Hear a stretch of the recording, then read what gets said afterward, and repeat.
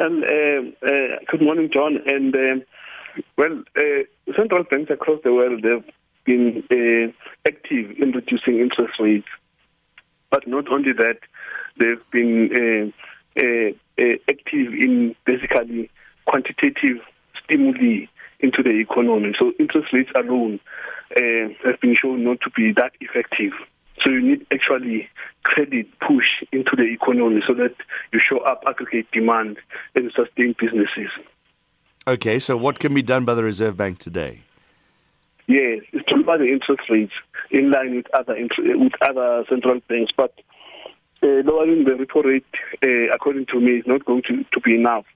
But we'd expect that the central bank must also suggest to the banking system that the spread between the repo rate and the prime rate should be reduced, because the spread between the repo rate and the prime rate is about 3.5 percentage points, so which is huge given the current situation. So lowering the repo rate is fine, but the banks have to lower also the spread so that the interest rate effect is substantial to the economy. The banking sector is already massively down. I see the financials down almost 12-13% yesterday. You're asking them to take less profit on that interest rate.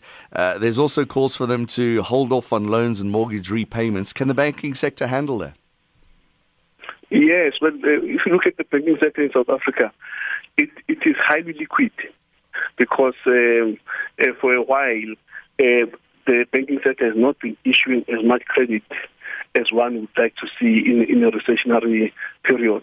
You know, since 2010, credit extension has literally collapsed in real terms in the South African economy.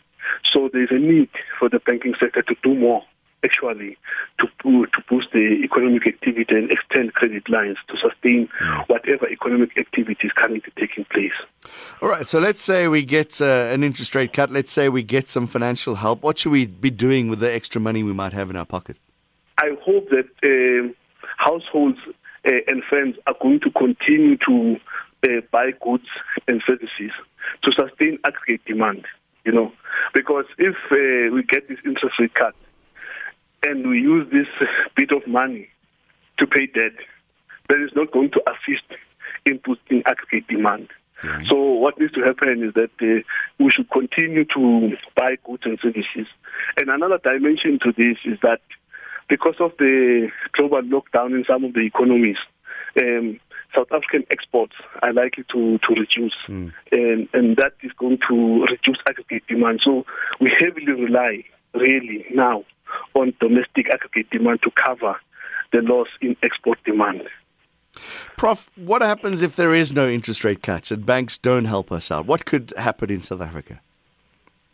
Well, we are simply going to spiral deep into a recession, you know, and the unemployment is going to rise, and the social and economic hardship is going to be massive, and that can lead to political and social instability, you know, because people cannot sustain the increasing hardship forever. Especially now when there's this outbreak, we need a huge push, you know, to strengthen the health infrastructure and the health system. But also, one of the proposals that I put forward is for government to really have a fiscal stimulus to clean the environment, you know, because people cleaning hands is one thing, but the environment in which people live needs to be cleaned so that it is healthy as well, you know. So we need a fiscal stimulus to do that. That's all very well saying that, but does our government even have money to give a fiscal stimulus? Yes, but in times of crises like this, you know, like you have in times of war, you'll find that central banks do finance stimuli for governments to sustain the war effort. This is like that situation in terms of healthcare. So the central bank should not be afraid to advance to government to support the stimulus at zero interest rate, because here we're talking about people's lives when it comes to healthcare. Yeah. Very quickly, is it time for the MPC to start having more regular meetings now during this time? Because we need to monitor developments in the economy. We don't know which value chains are going to be disrupted. So it's not just the MPC, but the broader economic cluster of government together with the central bank and the business sector. We don't know which value chains are going to be disrupted because of this global lockdown. We need to know the vulnerabilities of the South African economy because we import a lot of stuff that we use to produce. We import oil, we import some equipment, So we need to know which ones are we vulnerable the most and begin perhaps to revitalize a local industry to fill up whatever is going to be disrupted. Economist from the Wits School of Economics and Finance, Professor Chris Malekane, thank you very much.